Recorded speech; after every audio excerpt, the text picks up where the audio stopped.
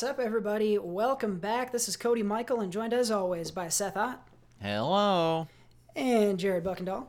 Goodbye. That was a quick episode. Hit the sounder.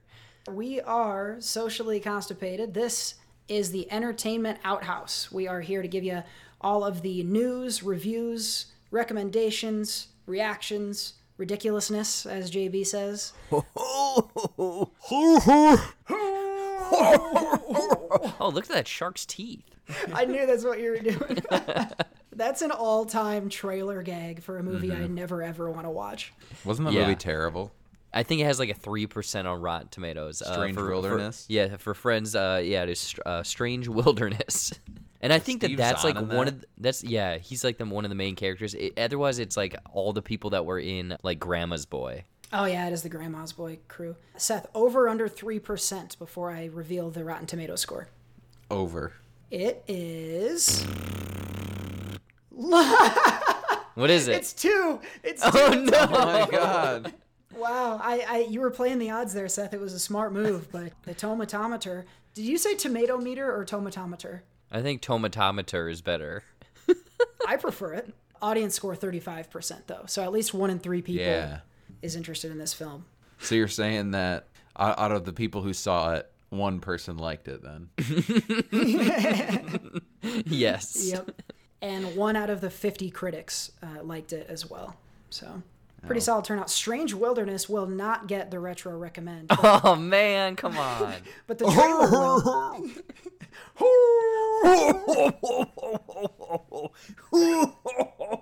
Oh my god. And it goes for like 2 minutes. Did you see the movie? I think I've unfortunately I've seen a majority of it. I do know that it's one of the most abrupt, strange endings to a movie where I'm pretty sure that they just stop acting, turn to the camera and laugh like, oh, is it done? And then it just goes to credits. What the hell? Yeah, it's odd. Let's get a little audio from the shark in case people haven't heard. Yes, the shark is a... What the fuck? Look at that thing's teeth.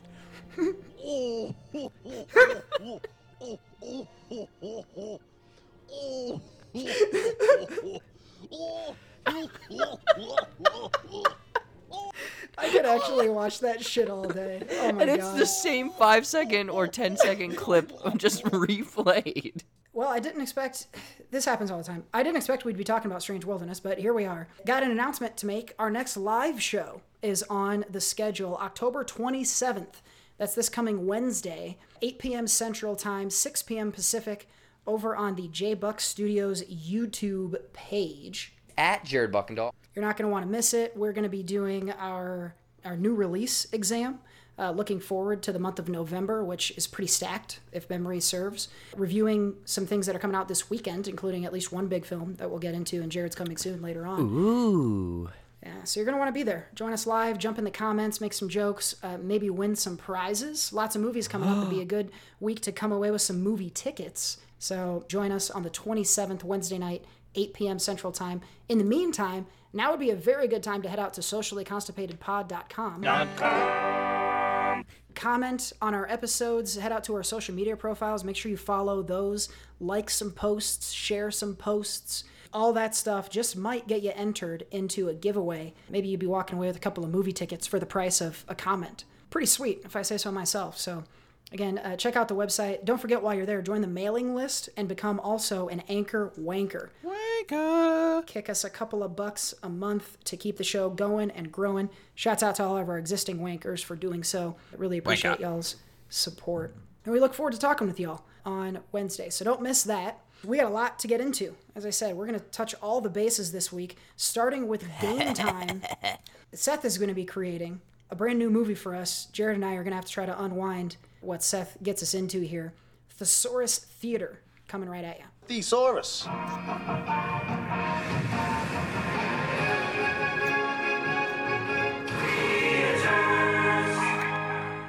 Not going to lie, I forgot the rules to this one, Seth. Which one is this?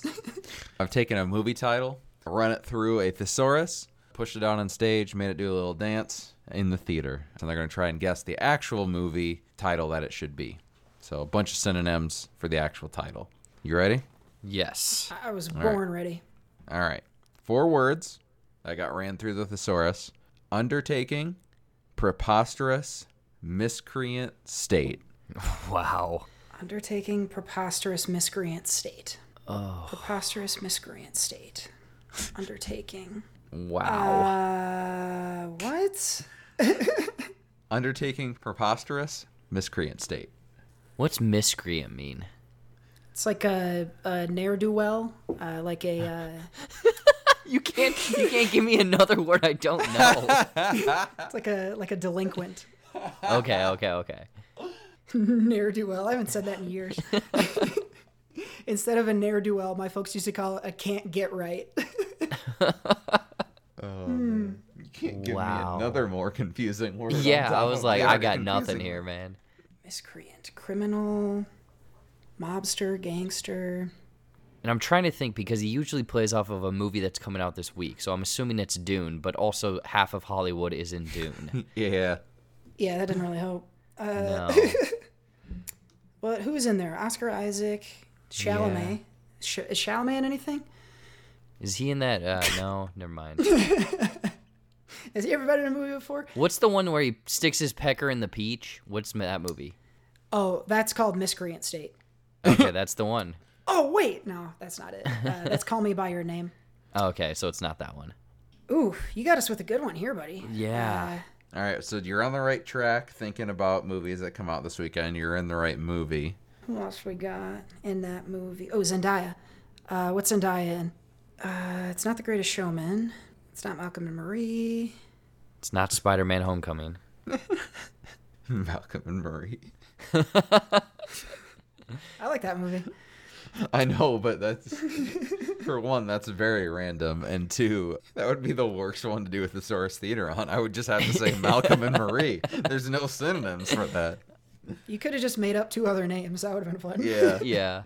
I'm trying to think of state. Like, do you think state means like a location, or do you think that it means like a state of being? I think I'm feeling state of being, like a condition. Ah, okay. I was thinking location. I guess it could be. There's other people in the movie, so we haven't gotten. I don't think we've gotten our person yet. Oh, Josh Brolin. What's Josh Brolin in? The Goonies. Oh, I got it. Wait. No, never mind. were you about to say No Country for Old Men? Yeah, I was. Damn it. Me too. We're gonna get this. We're gonna Who get else this. is in the movie? Rebecca Ferguson? Oh my God, I know it. I cannot believe I didn't get there. You son of a bitch, Seth. I'm there. Wait. Okay, what was the Thesaurus Theater again? Can you please say it? Yes. Undertaking, preposterous, miscreant state. Okay, so I'm assuming it's a Mission Impossible movie, correct? Uh-huh. Okay, I got it now. Yep, I got it. It's the flute one. The flute one? Yeah, where they have the flute gun? Oh, yes, they did have the flute gun. Yep, you can God, say I it forgot then. about that scene. Mission Impossible Rogue Nation. For 3 for the win. Yes! LeBron James at the buzzer! The colon. We'd gotten there quicker with the colon, but Yeah, you would have gotten it probably immediately at that point. yeah. I like Undertaking Preposterous. That's good. Delinquent State's pretty good too. Miscreant. Or no, it wasn't. Miscreant State. Miscreant, yeah. Miscreant State sounds like an alternative title for It's Always Sunny in Philadelphia. Undertaking Preposterous. Well, Mission Impossible Rogue Nation, they're all amazing Mission Impossible movies, but I do really enjoy Rogue Nation. It's got some pretty dope shit. Sean Harris, excellent villain in that. Rebecca Ferguson, she's doing her thing in that one. Tom Cruise doing his as well. Rebecca Ferguson this weekend in Dune, so keep an eye out for that. But Rogue Nation getting the Thesaurus Theater nod this week. Thesaurus.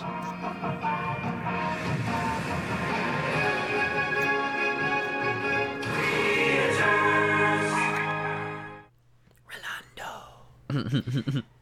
I know I say this often, but we definitely edited down the time it took Jared and I to get there. It took a while. Not proud of our performance there, but we did. We got there. We got there eventually, slowly but surely.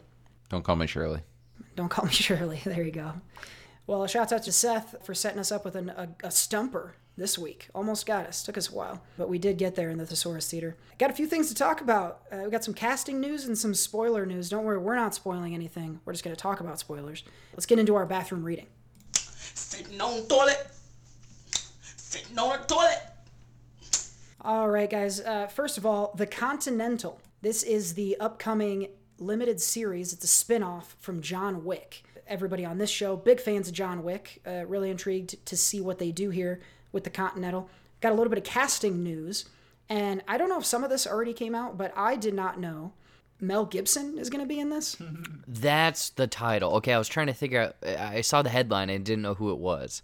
Albert Hughes is going to direct. He did the Book of Eli. And then Colin Waddell is joining. It's going to be, I didn't know this either. The Continental is going to be put out by Starz. It's a 3-night special television event. Oh, cool. So that's kind of an interesting format. That could be cool. I thought it was a whole series they were doing, but Yeah, that's what I thought. I like that. I like that idea. The new show will center around the hotel from the John Wick movies. I don't see any other names in here. Colin Waddell has been on The Flight Attendant. Is he the boyfriend? Or is he the guy that's killed in Flight Attendant, Seth? Do you recognize him? I don't think he's the guy. I think he's the boyfriend. And then there's, he was in The Purge, The Originals, Masters of Sex, Designated Survivor. He was also in Call of the Wild and Unfriended Dark Web.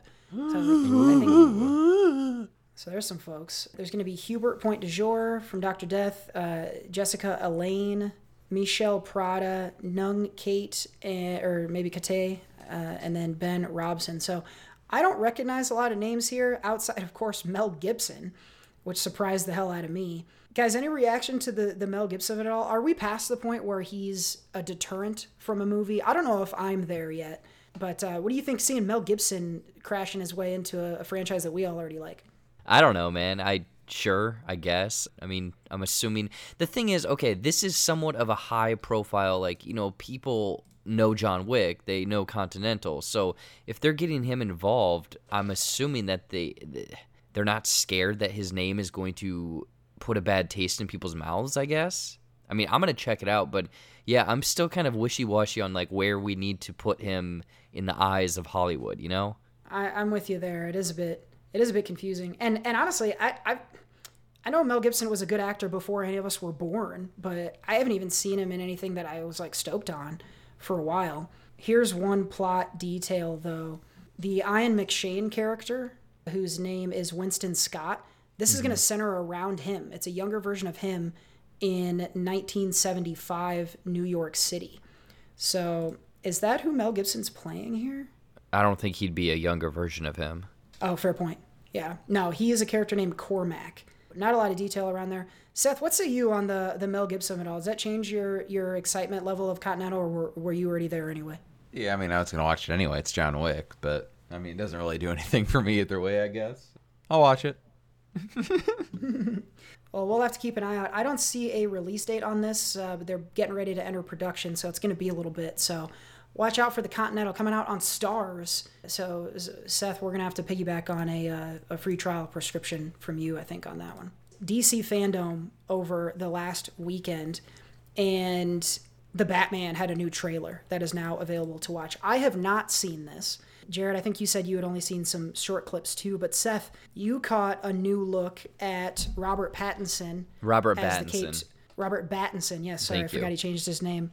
As the Caped Crusader here. Everyone was pretty cranked about the teaser that already came out. I know we all were pretty pumped to see Pattinson in action. I guess maybe be careful of spoilers. I don't know what's in there, but did this up the ante even more on the Batman? Would you recommend checking this trailer out? I don't think, there really wasn't much in the way of spoilers from my recollection of watching it. I can't think of anything really specific that's spoiler worthy. So I think, if you see it, if you happen to come across it online or see it in, the theater or whatever, I don't think you're really in any danger at this point of getting anything spoiled. Danger. Yeah, I mean, I'm definitely very excited for this movie. Just even with it being Batman, but I'm excited for another Matt Reeves movie. I was talking with Jared the other night. We were playing games. Matt Reeves hasn't directed a movie since War of the Planet of the Apes in 2017. So by the time this comes out, it'll be almost 5 years since he's had a movie come out. So that in and of itself is exciting. But then with him and Pattinson and Batman and all kinds of, the cast is pretty crazy that they're getting involved with this thing. Also, he just looks badass, and he doesn't have the Rachel voice. He's got a pretty normal voice in this one. I'm pumped. Batmobile looks sweet, and he looks like he's going to beat some ass. So, got all the elements. Yeah. Got all the elements for a good Batman movie here. I'm super pumped, and we don't have that long to wait. It's March, so it's really not that far off. No. I'm curious because, again, I've only seen bits and pieces. Is this most similar to The Dark Knight in tone, or is this completely in its own realm? I mean, it doesn't seem like it's going to be quite as, like, quote unquote realistic as, like, obviously there's not, I didn't notice anything that is, like, wacky or anything, like superhero necessarily stuff, but it also doesn't seem like it's being taken quite as, like, dark and realistic as that, if that makes any sense. It seems like a little bit more action-y than Dark Knight series, but we'll see. I still can't quite pull a tone from it. Definitely seems like it'll be dark. Not quite like Nolan or Snyder, like that type of dark, but definitely, he's going to beat some ass. I'm curious, have you seen the movie Zodiac? Yeah. Because for some reason in my mind, that's how I feel like this movie's playing out. But somehow they're shoving a Batman into the movie Zodiac. Maybe. If that's it, buy me 25 tickets immediately. I fucking love Zodiac. Zodiac is one of very few 3-hour movies I will recommend to everyone. And it makes sense with the Riddler aspect. Riddler is a serial killer in this one that Pattinson is after. Listen to the fucking cast on this. So there's Robert Pattinson, Andy Serkis is Alfred, Peter Sarsgaard is the DA, Jeffrey Wright is Gordon. It doesn't look like he's commissioner yet. Colin Farrell is Oswald Cobblepot. Penguin. Paul Dano is the Riddler, who I cannot wait to see Paul Dano in like a truly villainous role. I think is going to be awesome. Zoe Kravitz is Selena Kyle. Barry Keoghan, John Turturro. There's a lot of folks in here. This looks like it's going to be dope. And I didn't realize it had been so long since Matt Reeves had put something out, but loved those Planet of the Apes movies. We'll actually get to see Andy Serkis we'll get to see him physically in a Matt Reeves movie. He's not going to be CGI the whole time. Yeah, that's true. I forgot about that connection, honestly. Yep. But that is pretty cool. I like that those guys are buds because he did such a good job in the Planet of the Apes movies with Serkis. So if he puts him to good use here, it's going to be pretty dope. It did seem like the trailer, it felt to me like there was more action in it than I saw like a detective movie, but I could totally, I think I've also heard that it is more of a detective one. So yeah, I guess to answer your question, Jared, not quite as dark and brooding, I guess, as the Nolan stuff, but also not campy like the Schumacher or even we're like not getting Bat Nipples. Yeah, I don't think it's even quite as like the '89 Batman was kind of or even Batman Returns were kind of like dark but campy. I think this is probably even a bit darker than that. Like maybe just between those two. It sounds like that's a sweet spot for Batman fans. Can't wait to see March 4th. 2022 is when we can expect Pattinson. So go out, check out the trailer. Seth says it's relatively spoiler-free, so check it out. Get excited. Speaking of spoilers, we got to have a conversation. And Jared, I want to get your opinion on this first. A lot of news this week. There was the Eternals, which is the upcoming Marvel film coming out in November with Angelina Jolie. Barry Keoghan, who we just mentioned a second ago from Batman, is going to be in this, as well as Kumail. Your rival. Who continues to run away from a fight with me, bitch. All of those guys and much, much more in the new Marvel movie. Sounds like it's going to really blow the scale off the top of the MCU. Give us a big, wide-arcing story over a lot of time and a lot of space. And the reason I know that is because the premiere of the film happened this week. And there have been, well, you might have to fill in the blanks here, Jared. I don't know if it's a lot of different ones or one really egregious one, but there's some spoilers coming out of the premiere showing. From folks who know that we haven't seen it, posting stuff pretty blatantly out there on social media. Fill in the blanks where I've missed out on that. All right. So, yeah, they did the first day of essentially press showings. and they did one in the morning or around noon. And in that one, they just cut it right at the credits. So those people, a lot of the press, didn't get to see any mid-credits, post-credits, any sort of teases or setting up of anything. But then they did the red carpet later that night. And at that, even more press, some prestigious names and whatnot went to that.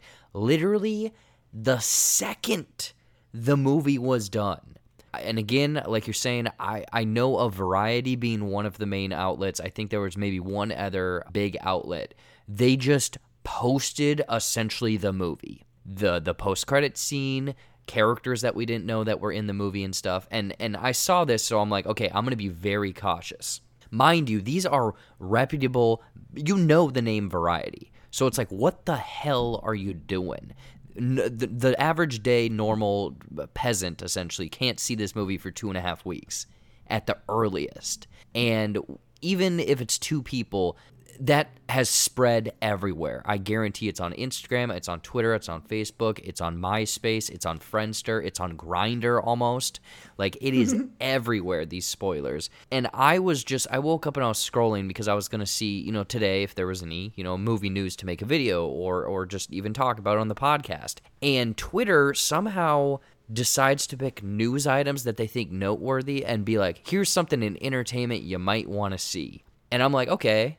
And I read the first line, and I'm like, I shouldn't be reading this. But the thing is, it had 100,000 likes, thousands, tens of thousands retweets, and this was the spoiler or a big one. So I'm like, well, now that part of the movie's ruined for me. And then I had this thought process of, am I slowly not liking Marvel movies because I know the movie before even seeing the movie?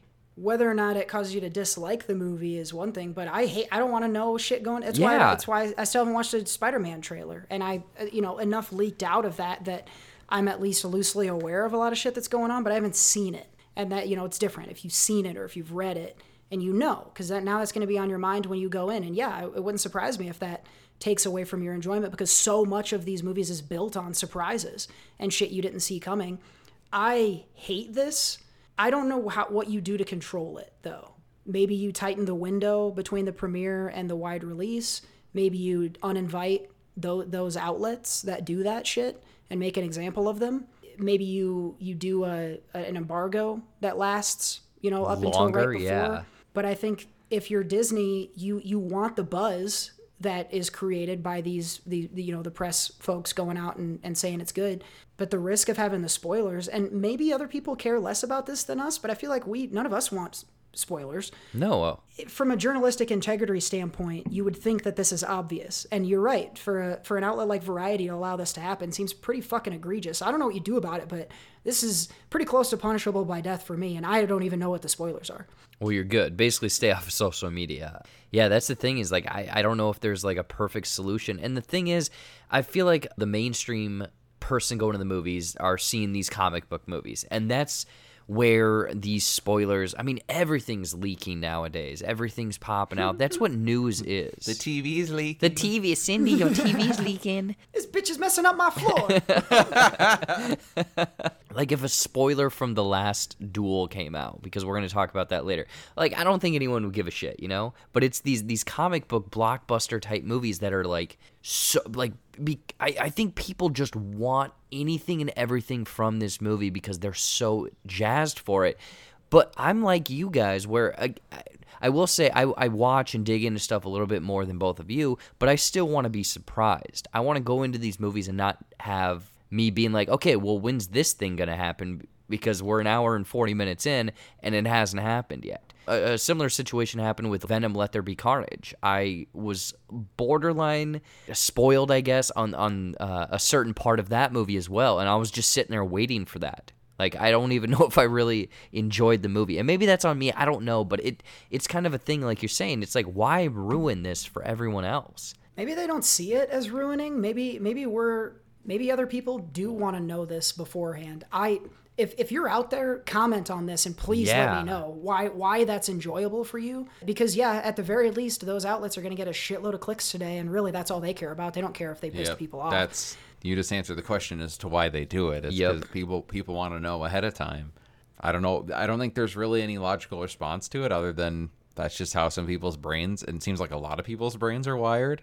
People like instant, I think it's probably instant gratification. Yep. And so people want to find that stuff out soon. I haven't seen anything. Although I heard with Venom, I heard some, not necessarily spoilers, but I heard that there was a big reveal, and I was like, okay, I can put fucking 2 and 2 together pretty quickly here. Yep. This one, though, with Eternals, I have no clue what a spoiler could even be. I don't know what the fuck this movie is, so... Yeah. And I don't know if that's good or bad at this point that I don't really know what it is, but... And I've seen the trailer a dozen times. I still am like, who now? Who, what? What are we doing? Where are we going? Who are these people? Why does he look like the Winter Soldier? Why is he there? Yeah, that's going to really confuse me. Why is Paperboy breaking tables or going to IKEA? So I don't know. I got tickets. I'll see it, obviously. Hopefully I don't get spoiled and there's some cool stuff that, has implications, because I don't know if I'm going to care about these people or not, to be honest. It's another installment, so I'm excited. I actually got my tickets for premiere night in IMAX, so very excited to catch that with a crowd, I hope. Ooh, it pisses me off so much when I get one of these, because you can't go back from it. I think that's maybe what I hate. You can't unknow. Yeah. So, The Inception when you to see me. something or read it, yeah, and it's there forever. And whether or not you realize it, it's going to affect, how much you enjoy the movie. You're certainly not going to enjoy it as much as someone who's seeing it fresh and gets surprised by the things you're not surprised by. So let us know in the comments out there. Click the link, hit the comment box, and let us know what you think of these spoilers. How should we deal with these people that are spoiling shit for us? Hang them by the short hairs. There we go. But if I ever come across one of those cats, like, honestly, it's, what it does more than anything else is it scares the shit out of me, you guys, because I don't know when the presser is going to be for Spider-Man, but I swear I know that this is going to get recorded and put on the internet. I don't care. I will find and fucking maim a person who spoils on social media what happens in Spider-Man for me after the fucking premiere. That will be my John Wick. Mm-hmm. And so I guess I just have to delete all the apps. Maybe that's the only way to enjoy a movie.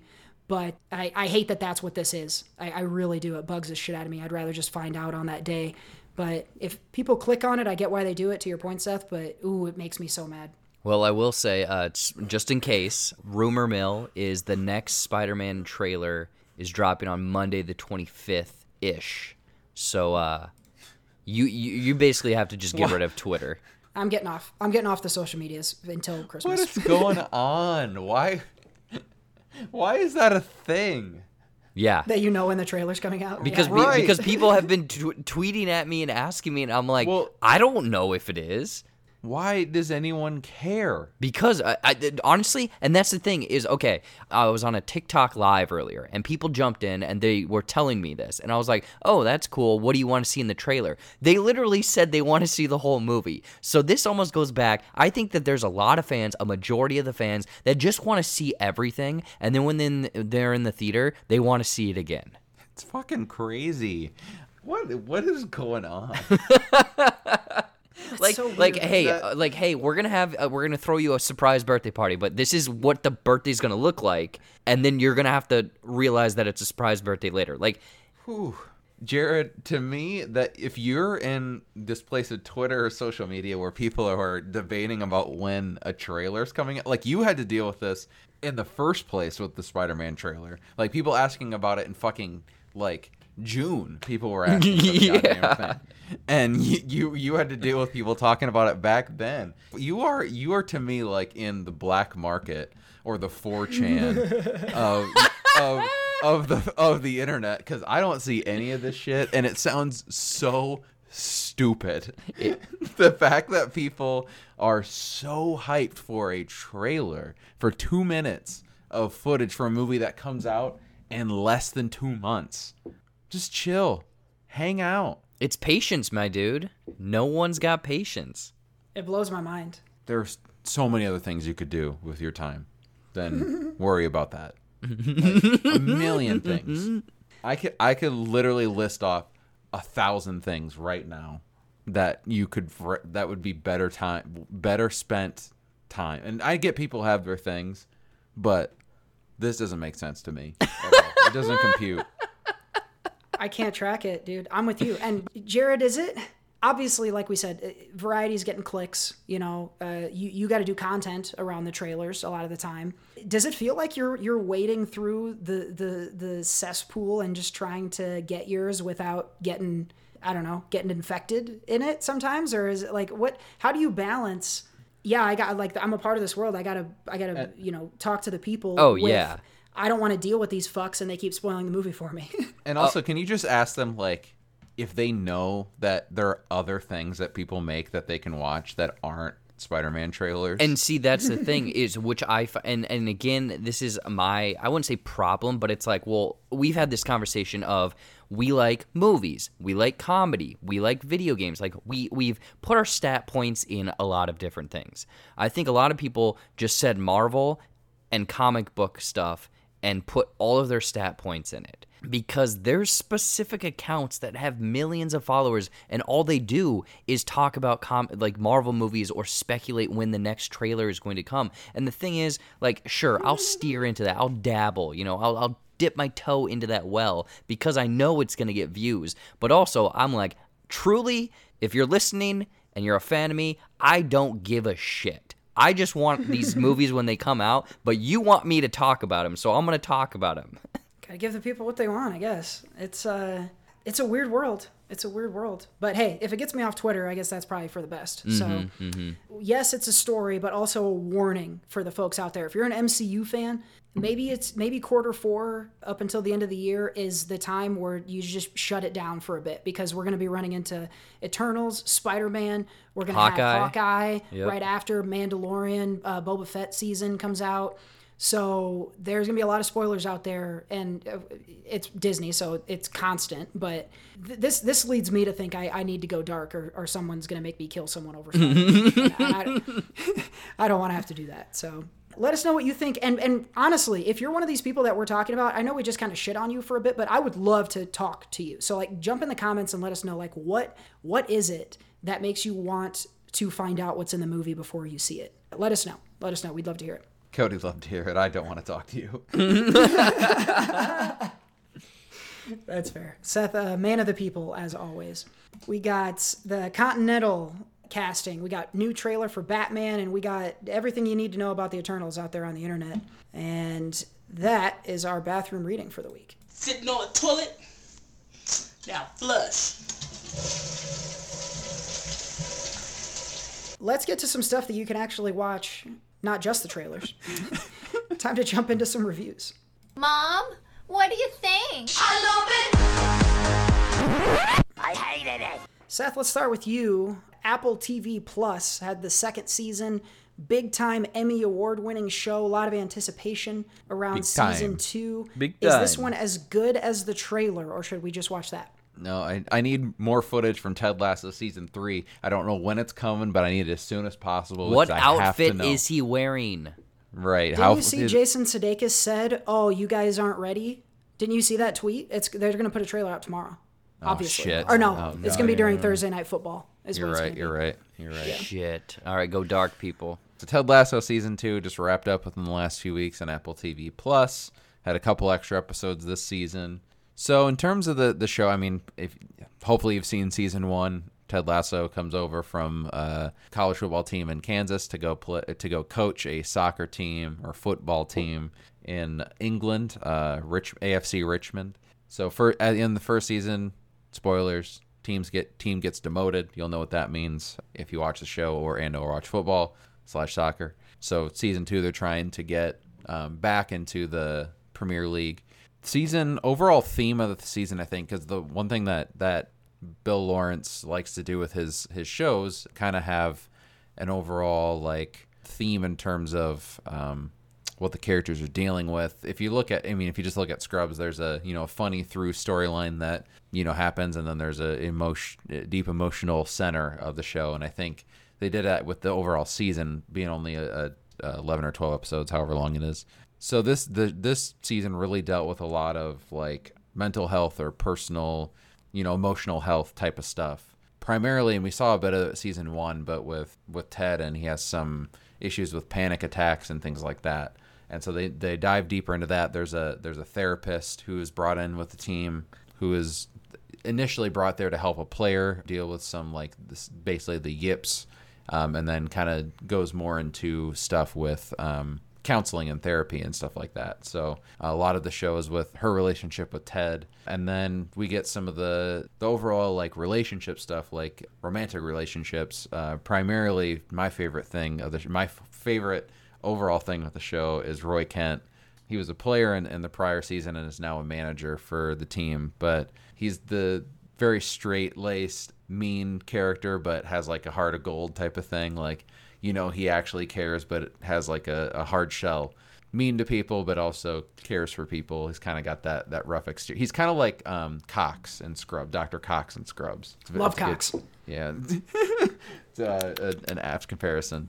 And then his girlfriend, Keely, who is the social media brand manager for the team. Complete opposite people, but are easily my favorite TV couple right now. I love their stuff. But I think for the show, it took a few swings this season because it dealt with the mental health stuff. I saw some people who didn't love the show because it kind of did stray away from the comedy more at times and went more serious. But I think they always came around and had, each episode to me had at least one genuine laugh. There was one episode that was entirely focused on Coach Beard, which had the kind of a similar reaction to how people reacted to the Soul 11 episode in Stranger Things, where it was just centered on her. I personally like that. I liked the Coach Beard episode. It focused more on, obviously with Beard getting his own full episode, but then also some other side characters that haven't got a ton of screen time, even outside of the football club, which I liked. They got to showcase a bit more stuff in this one, and it was a pretty unique episode. So I liked it. I enjoyed the season overall, and I thought the last two episodes in particular felt the most like Ted Lasso the first season. A lot of laughs and things were wrapped up, and overall a good feeling, I think, in a lot of parts of the show, the last two episodes. And I think season 3 is set up. They already said season 3 is the last one. So I think this was like a perfect bridge because the first season ended in a way that like really set up the show well and gave you kind of introduced you to all these characters and kind of gave you a nice emotional core. Season 2 kind of took that, shifted it a little bit, and got us back to a place where it can wrap up nicely of season 3 with like I think there'll be a really interesting, collision's the only word that's coming to mind, but like just a good confrontation throughout season 3, I think, and you'll understand what that means if you catch up with the show. But there'll be a good confrontation in season 3, which will allow the show to end, I think, in a nice and natural way. I think it'll be a satisfying end. So I'm excited. I'm excited for season 3 and really like season 2. That's season 2. Ted Lasso, Jason Sudeikis, Emmy Awards all over that show. The Roy Kemp character, I don't know that actor's name, but he won as well. Brett Goldstein, I think his name. And he's also a writer on the show. Him and Bill Lawrence, I believe, are also doing another show for Apple TV. Those two are co-creating it and writing it. Oh, shit. There you go. He's here, he's there, he's every fucking where. Sounds of it. Roy Kent. Ted Lasso, season 2 is out there on Apple TV Plus now. Go check out seasons 1 and 2. Seth, take a swig of water because we're coming right back to you. You've been... listeners of this show have heard you talk about this one a few times. I've caught a few episodes of this and have enjoyed some of season 1. But Comedy Central just wrapped up season 2 of this comedy that I know you've enjoyed. Yep, Awkwafina is Nora from Queens, season 2. Not a whole lot, really, because this show doesn't really have a full through line for a season. It's pretty random episodes at times. Like, for example, there's an episode in this season where Nora, her imaginary friend, comes back to life, kind of. And there's also an episode where she goes and lives on a commune that doesn't have any electricity or anything like that for a period of time. So all over the place. All the characters are back, though, from season 1. Her grandma, her father played by B.D. Wong, not Benedict Wong. Bowen Yang is back as her cousin Edmund. Unfortunately, Simu Liu from Shang-Chi is not back as Garbage Boy, which I was pretty bummed about. But her friend from Shang-Chi that they interact with at dinner, she is back and plays a hilarious character where she is playing an old...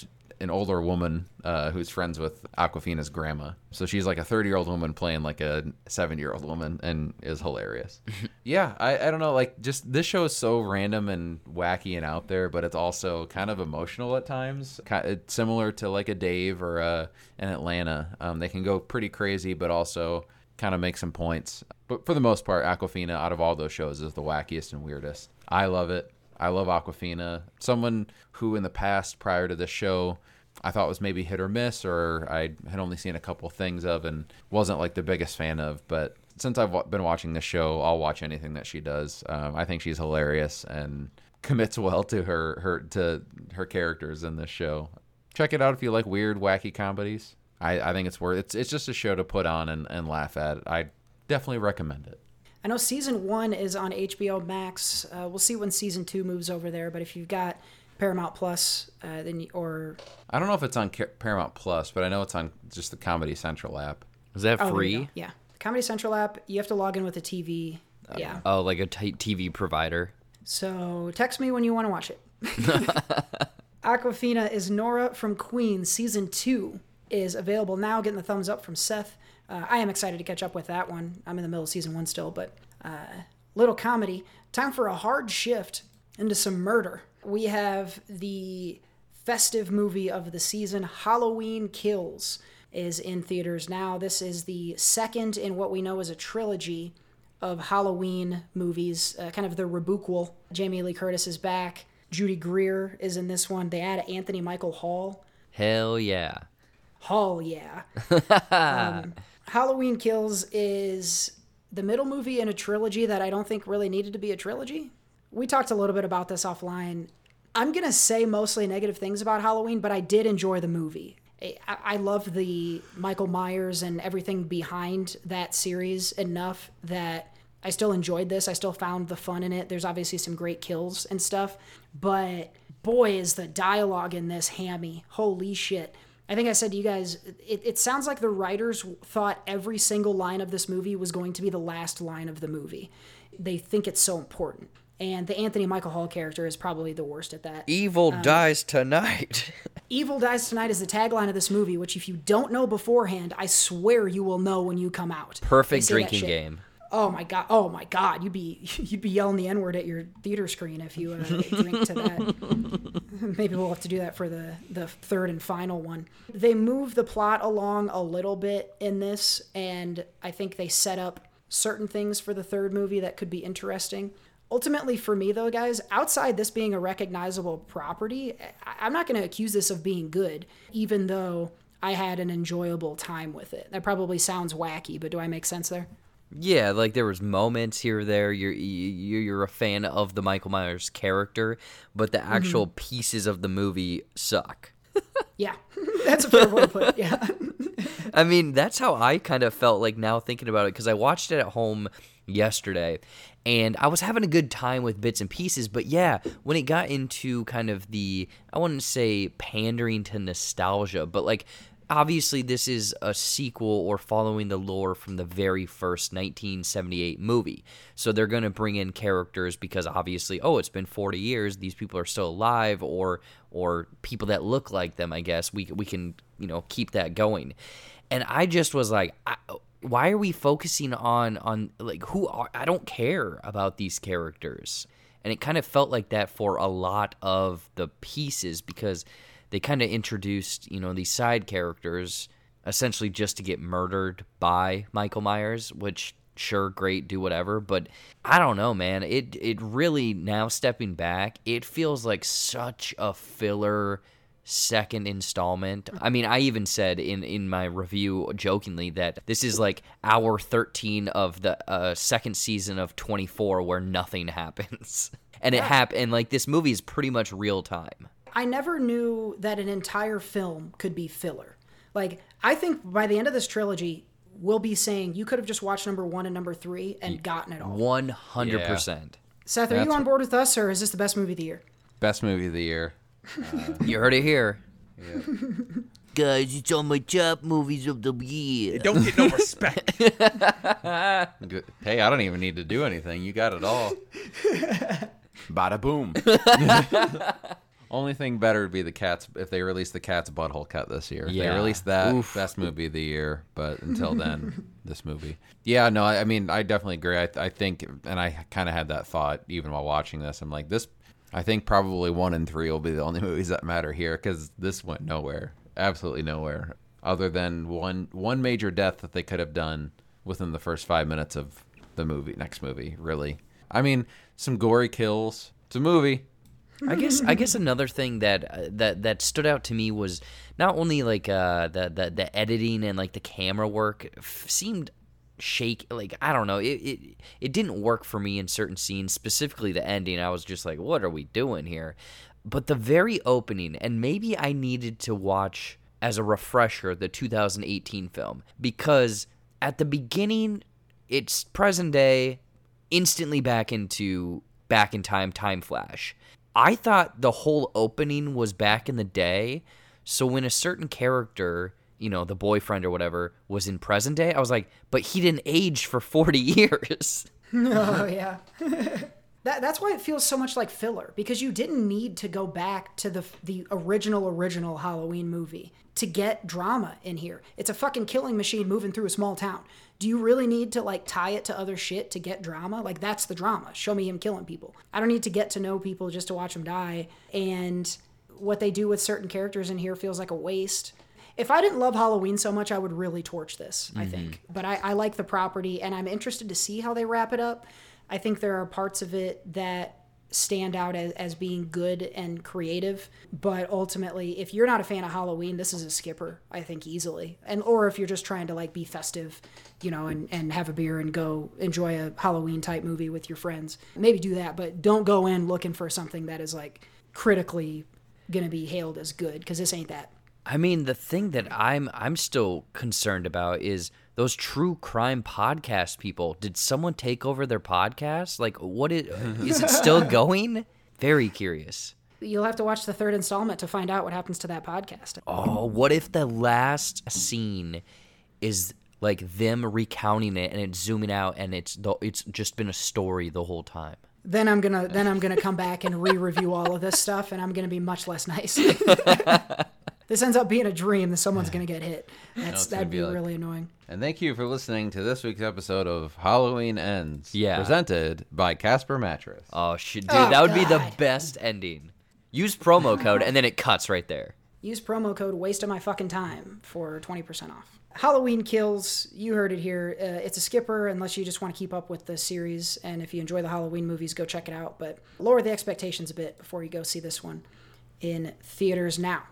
Jared, I hope this next one doesn't bite as much ass as that last one did. I see what you did there. What do you got for us? This is the latest Netflix movie, spooky movie, Night Teeth.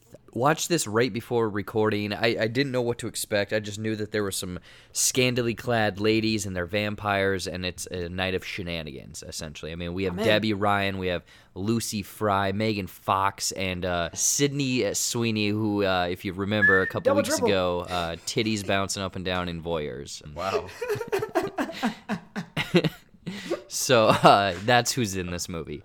Honestly, this movie, Megan Fox and Sydney Sweeney are in the movie for about 2 seconds, so them using their name to market is just, come on.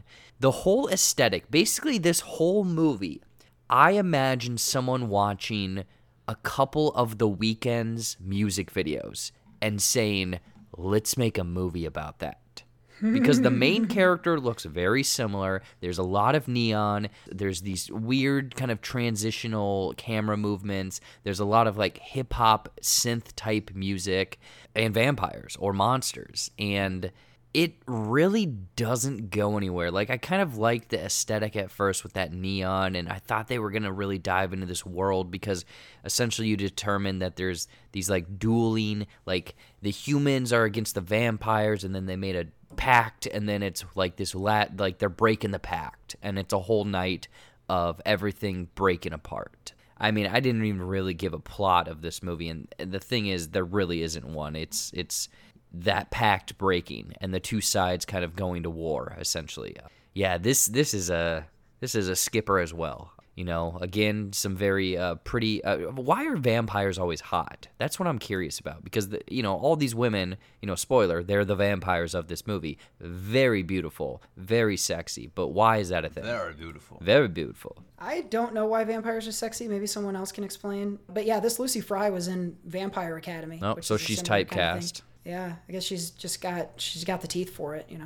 All I know is that this Debbie Ryan needs a new agent. She was in this movie, and she was also in Netflix's Insatiable. Yeah, and I hate to say it, I watched all of that. Oh God, I didn't know you did. Yeah, it was so awful.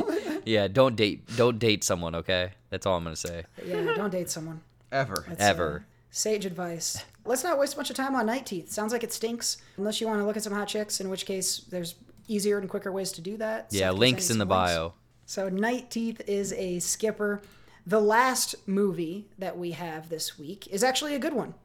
And as critical as we were of Halloween, I'm going to be equally as complimentary of The Last Duel. This has Matt Damon, Adam Driver, Ben Affleck. And it's set, I think we talked a little bit about it last week, and we thought it was set in like Arthurian times in England. It's not. It's in the 1300s in France.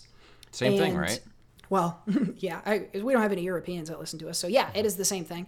There is an accusation from Jodie Comer that she was sexually assaulted by Adam Driver's character.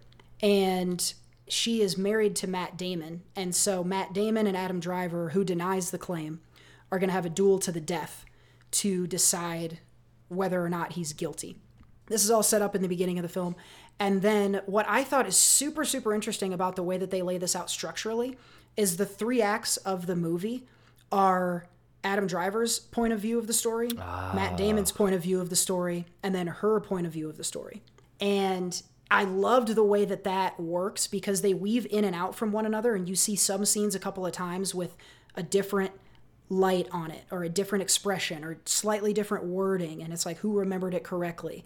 And that stuff was fascinating to me. I think I said last week I'm not coming to be blown away by acting in this movie, but I actually thought it was acted super well. For a movie with stars this recognizable, that I was able to actually lose Matt Damon in that role for little bits at a time. Not the whole time, mind you, but some of it was a testament to him being skilled. Ben Affleck is so transparent, and I'm not going to accuse him of being awesome in this. His character's fine. It's not a huge part of the story, but he doesn't seem to know what time period he's in, weirdly enough, the way he talks. But Jodie Comer, and this is a revelation. I won't be shocked if she gets nominated for this. She's doing all of the work here and does it very, very well. I said to Seth, we were talking last week before we both were going to go the next day, and it's like 2.5 hours.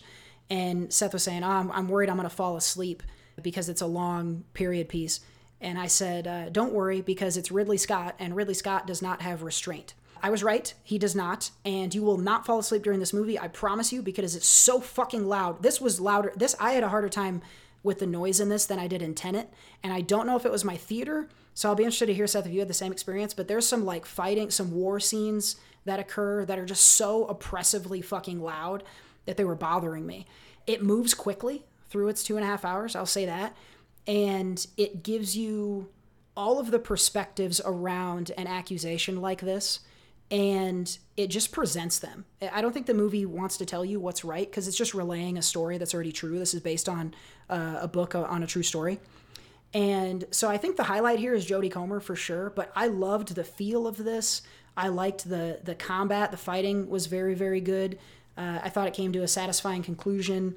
And narratively, the way that they sort of did that 3-act structure, I enjoyed this a ton. I haven't done a top 10 for my year yet, but I suspect it might flirt with my top 10 if I were to do it today. I really, really liked this one. Seth, how was your experience with it? Do you have the same noise issue? No, I don't. No. I mean, you typically like to sit a little bit closer than I do at movies, too. I don't really have much. I mean, it definitely was a loud movie. There was a lot of, like in the battles, in which they showed a certain battle 3 times, quite a bit of screaming, yelling when they're hitting each other with the swords and whatnot. So, yeah, there were definitely some loud moments, but nothing too oppressive. I think your theater might have just had your speakers a bit too loud for this one, or depending on where you're sitting too. But Yeah, no, I agree with a lot of what you said. I loved that the fact that it was set up like the way it was, like you mentioned, where it shows each perspective. I was starting to find myself get a little like bored and a bit dozy after once the first story, once the Matt because it starts off with Matt Damon's perspective and then it goes into Adam Driver's perspective and then Jodie Comer's perspective. And so when it was ending with Matt Damon's, getting towards the end of that one, I'm like, okay, where are we going here? And then it switched to Adam Driver, and I'm like, oh shit, okay, I'm into this. And that like it completely like reinvigorated my excitement for that movie, and knowing it was gonna change perspectives again. Like, oh, I'm like, okay, this is cool. I'm into this. Let's see how this all changes. And like you said, Cody, it was cool seeing just the subtle differences. Like, you know, they had to film each of these scenes multiple times, but each time they did it, they had to do it in a different way. You know, each perspective. I think that was so cool, being able to see how that all changed. Just the slight different, like the different mannerisms, the inflections. Like a lot of the lines were the same. It was just how they were delivered, which I thought was really, really cool. So just in terms of the acting and writing of it all and the directing of it all, like I think that was really cool to see. And if you're just looking for something a little bit different, I think this is a movie. Like if I would have known that going in, like that's how it's set up, I probably would have been even more excited going into it. Just knowing like, oh, okay, we're going to get to see 3 different performances, really. Very cool. I liked that. Was a little, like I mentioned, a little bored at times. There was some great performances like Cody mentioned, but some pretty bad ones too. Like you said, Ben Affleck, I don't know what he was doing. He's normally a really good actor, but he sounded like he was about ready to go order some fucking Dunkin' down the street in this he's one. trying for something. I don't know what he's trying for, but I don't think he's getting there. And he's not helped by the ridiculous wig they have on him. Yeah. He looks really foolish, but luckily he's not such a huge driving force in the movie that it detracts. I think the other thing, and I'm sure, Seth, that you would agree with this, the perspective changes will also change your opinion as you go through it. Yeah. I don't want to say too much about that, but like you can think you know what's going on, but just like in real life, if you only hear one version of a story, you're missing some of the info. And so it's really fun to feel yourself shift and change and move between the different parts of this as the story goes on. And that's a really, really fascinating part. I will say this whole thing is centered around what may or may not be a sexual assault.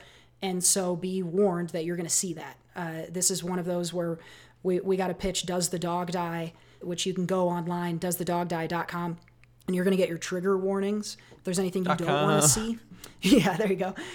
You'll get your trigger warnings so that you can be prepared for what you might see in this.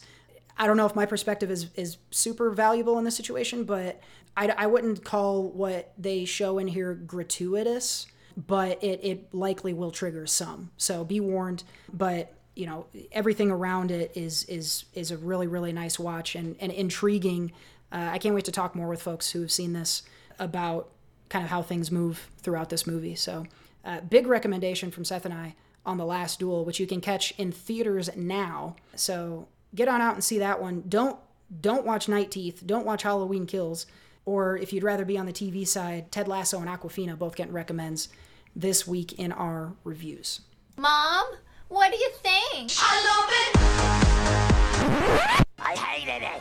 All right, Jared. Well, we gave folks The Last Duel, but some folks went and saw it last weekend. So what are the folks to be doing this weekend? It's coming right for us! Yeah, we got some good, some bad, some weird, and some sandworms. We got Dune, baby. Dune is coming out. You guys going to see Dune? Thursday night IMAX, baby. I'm pumped. Yeah. Giant sandworms, half of Hollywood, sand. I don't know. 2.5 hours. Yeah, I guess, friends that are listening, if you don't want to spend your hard-earned cash flow and half of your day in a movie theater, you can watch this on Cody's HBO Max. Just comment below and we'll send you the password. You're welcome, America. If there wasn't a shitty-ass football game on Thursday, I probably would just watch this at home, but I got nothing else to do Thursday night, so I'm going to go. But I'm not particularly pumped about it. I think this is a Disney movie. Ron's Gone Wrong. I don't know. I think it's about a kid that gets a robot that is... Ron. Hey, Ron. Hey, I'm Ron. I think he gets a robot that is defective, and then I'm assuming he has to, like, learn through the robot. Yeah, I don't know. Family movie, I'm assuming. Big Hero 6? I don't know. It looks very similar, like, animation style-esque wise, so... I don't know. 20th century, so there's a chance they use in some of those. Yeah, it feels the Ron robot thing feels a lot like Baymax. So I think you're going to get a similar vibe. So there's one for the family. There's one that's coming out on VOD, I believe, called Broadcast Signal Intrusion. And this is one that I actually watched at, I think, Sundance earlier this year. And I am not like a creepy horror type person, but there was just something eerie about this movie. And essentially it's playing into, or kind of based on real events that actually happened in like Chicago in the 80s and 90s, where someone hacked into a TV station and showed like this weird clip called like Max Headroom or something. It's kind of the weird infamous internet kind of thing. And this movie's kind of based around this, where this guy has to like digitize these kind of tapes, but he finds one that has like a weird creepy person, but it's only like 10 seconds. But then there's rumor that this has happened 4 more times. So it's his kind of weird descent into madness and a conspiracy of him trying to find these tapes. And yeah, it's like I actually got I requested a screener, and I'm going to watch it again because it's creepy weird. So if you're looking for kind of a thriller, horror, psychological, weird movie, check it out this weekend. I'm excited for this one. Harry Shum Jr. is the star. He was in Glee. Yes. So, yeah. Mike Chang. So yeah, I'll check this out. Yeah. So that's a creepy one. And then this other one, it's not a movie, but it's more. I think it's a 10-episode series. It's called Inside Job from Netflix, and it's from the same people that did Gravity Falls, but it also looks very similar to kind of, Rick and Morty or Solar Opposites. So I'm going to try to check out a couple episodes. I mean, it looks like the voice cast has some notable names and whatnot, and I've heard really good things about Gravity Falls. I've watched Gravity Falls. It's pretty fun.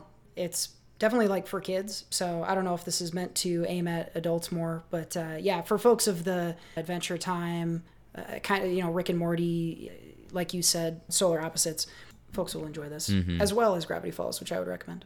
So Inside Job joins Broadcast Signal Intrusion, Ron's Gone Wrong, and the big one, Dune. This weekend. It's coming right for us! All right, well, we are just about ready to send you off into your weekend, but first, one more thing. But I'm down to one more thing. I'm going to pivot from what I thought I was going to do on my one more thing and instead use this to, I guess, make kind of a cool announcement. I booked this last week. I booked my biggest stand-up show yet on the 27th. So actually the night of our next live show, later that night, I am going to be opening for Pablo Francisco, who some folks will recognize, famous comedian. He's got specials online and stuff. He has the movie trailer voice and does the little tortilla boy gag is his big one. And he's coming to Bend, and I was able to get hooked up with the show promoters, and I'm going to be doing an opening set. So I'll get to meet Pablo, hang out, have a set. I think it'll be the biggest venue I've performed at as well, Volcanic Theater here in Bend. So I am incredibly excited. Can't wait. If you're in Bend and hearing this, Comedy and a Cause, they're going to donate proceeds from this to an organization that helps veterans, actually. So Comedy and a Cause, search for Pablo Francisco in Bend, and you'll catch a little Cody as well. Very pumped for this one. Hopefully I'll have stories on a future episode. Man, that is... I still, like, you told me a couple days ago, you told me just now, it baffles me, man. Congrats. That's awesome. Appreciate it, man. My one more thing, I recently got back from vacation, Palm Springs, but I want to talk about some, like, plane viewing, because I had some time to catch up on whatnot. Cody, you talked about Squid Game last week. I was able to watch all of the episodes, and I compare it to the Tiger King, where if you miss it, you miss it. I feel like there was way too much hype going into it. I enjoyed bits and pieces and whatnot, but I think as a whole, I was maybe expecting more. But then 2 kind of throwback things. Like I watched Tommy Boy, and I was like, man, I love this comedy. Great stuff. But then also on another flight, because I had to jump, it was from Des Moines to Denver, Denver to Palm Springs. And it was like a perfect flight where time-wise, I guess, we watched, I was sat next to one of the people I was flying with. We both got 2 drinks, and then we watched A Weekend at Bernie's. And that movie is so ridiculous. Like I was just thinking of the pitch meeting that these people had of, okay, so we're going to have this guy, but he's dead the whole movie, but everyone's going to think he's alive. Like that is... Only in the 80s and cocaine-fueled writers' rooms could you make Weekend at Bernie's. So essentially catching up with Squid Game, but also some fun old favorites with some booze. So great stuff.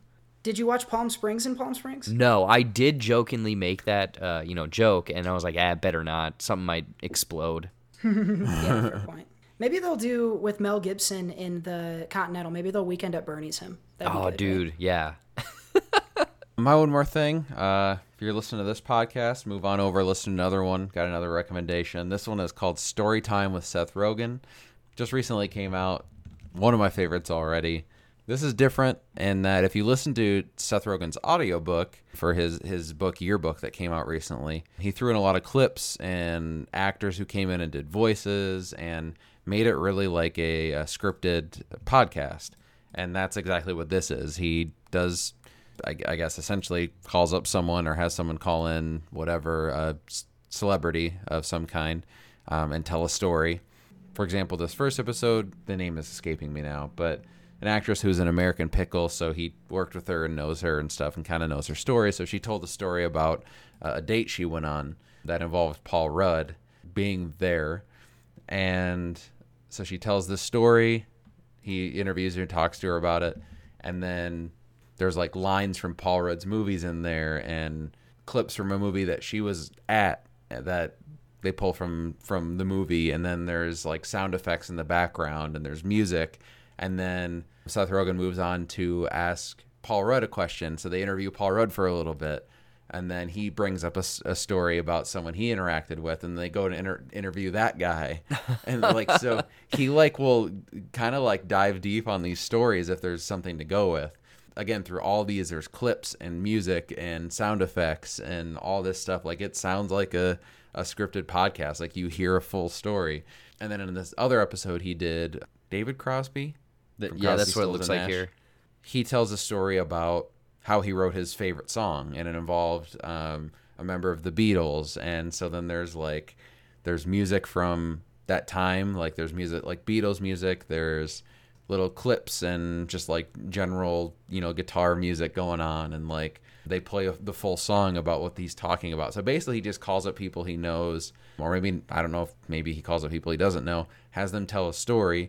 If it goes somewhere, he'll move on to the next person and try and get more in the story. Or if it doesn't, it's just a contained song where they couldn't move on to someone else of the Beatles because that person isn't alive anymore. So they kind of dove deep on the song and actually played the song and got some meaning behind stuff. So it just seems like he's generally talking to people and like interested in their stories and like just having a conversation, but then also makes it this really entertaining and cool and interesting, podcast that has like the sound effects and all that stuff. So one of my favorites already. About half hour, 40 minutes an episode so far.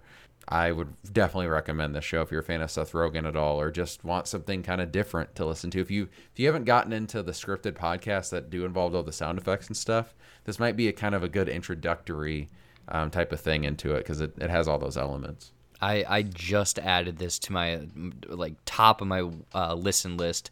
The way you're explaining it almost sounds like Drunk History but podcast. Yeah, probably. Oh, that's awesome. Yeah, this is scratching all my itches too, hitting all my buttons. That's going in my download queue. I got some flights this weekend, so I may be listening to this en route. That's a good recommendation. And folks listening to us must have some time to waste. So Story Time with Seth Rogen is a good place to spend it on. If you're on a flight, you can catch Squid Game, Tommy Boy, Weekend at Bernie's, get a couple cocktails like JB did. If you're in Bend on Wednesday, October 27th, catch me with Pablo Francisco at the Volcanic Theater. That's what we got for one more thing. But I'm down to one more thing. All right, folks. Well, we're going to wrap things up this week, but first want to remind you to head out to sociallyconstipatedpod.com. Check out our social media profiles, like all of the posts that you see there, jump into the comments on this episode and all of the others, not only for Entertainment Outhouse, but from the other shows as well. And now's a good time to interact with us however you can, because Wednesday, the 27th of October, 8 p.m. Central, 6 p.m. Pacific, on the J-Buck Studios YouTube page. At Jared Buckendahl. We are going to be live for the Entertainment Outhouse. It's going to be a lot of fun. Join us in the comments and be a part of the conversation. You also might win a pair of movie tickets or some other special prizes as well. Good time to join the mailing list out there. Who knows, there might be a secret game like there was during our last live show. Who knows whether or not we'll do that again. Don't forget to become an Anchor Wanker as well. We always like to treat our wankers well. Wanko well. We appreciate all the support from y'all. But for now, we got to get things wrapped up here. Gave you lots of stuff to talk about, lots of stuff to watch, and we'll be back to do the same. But for now, that's it for this episode of the Entertainment Outhouse. For Jared Buckendahl and Seth Ott, I've been Cody Michael, and we'll see you next time. Bye.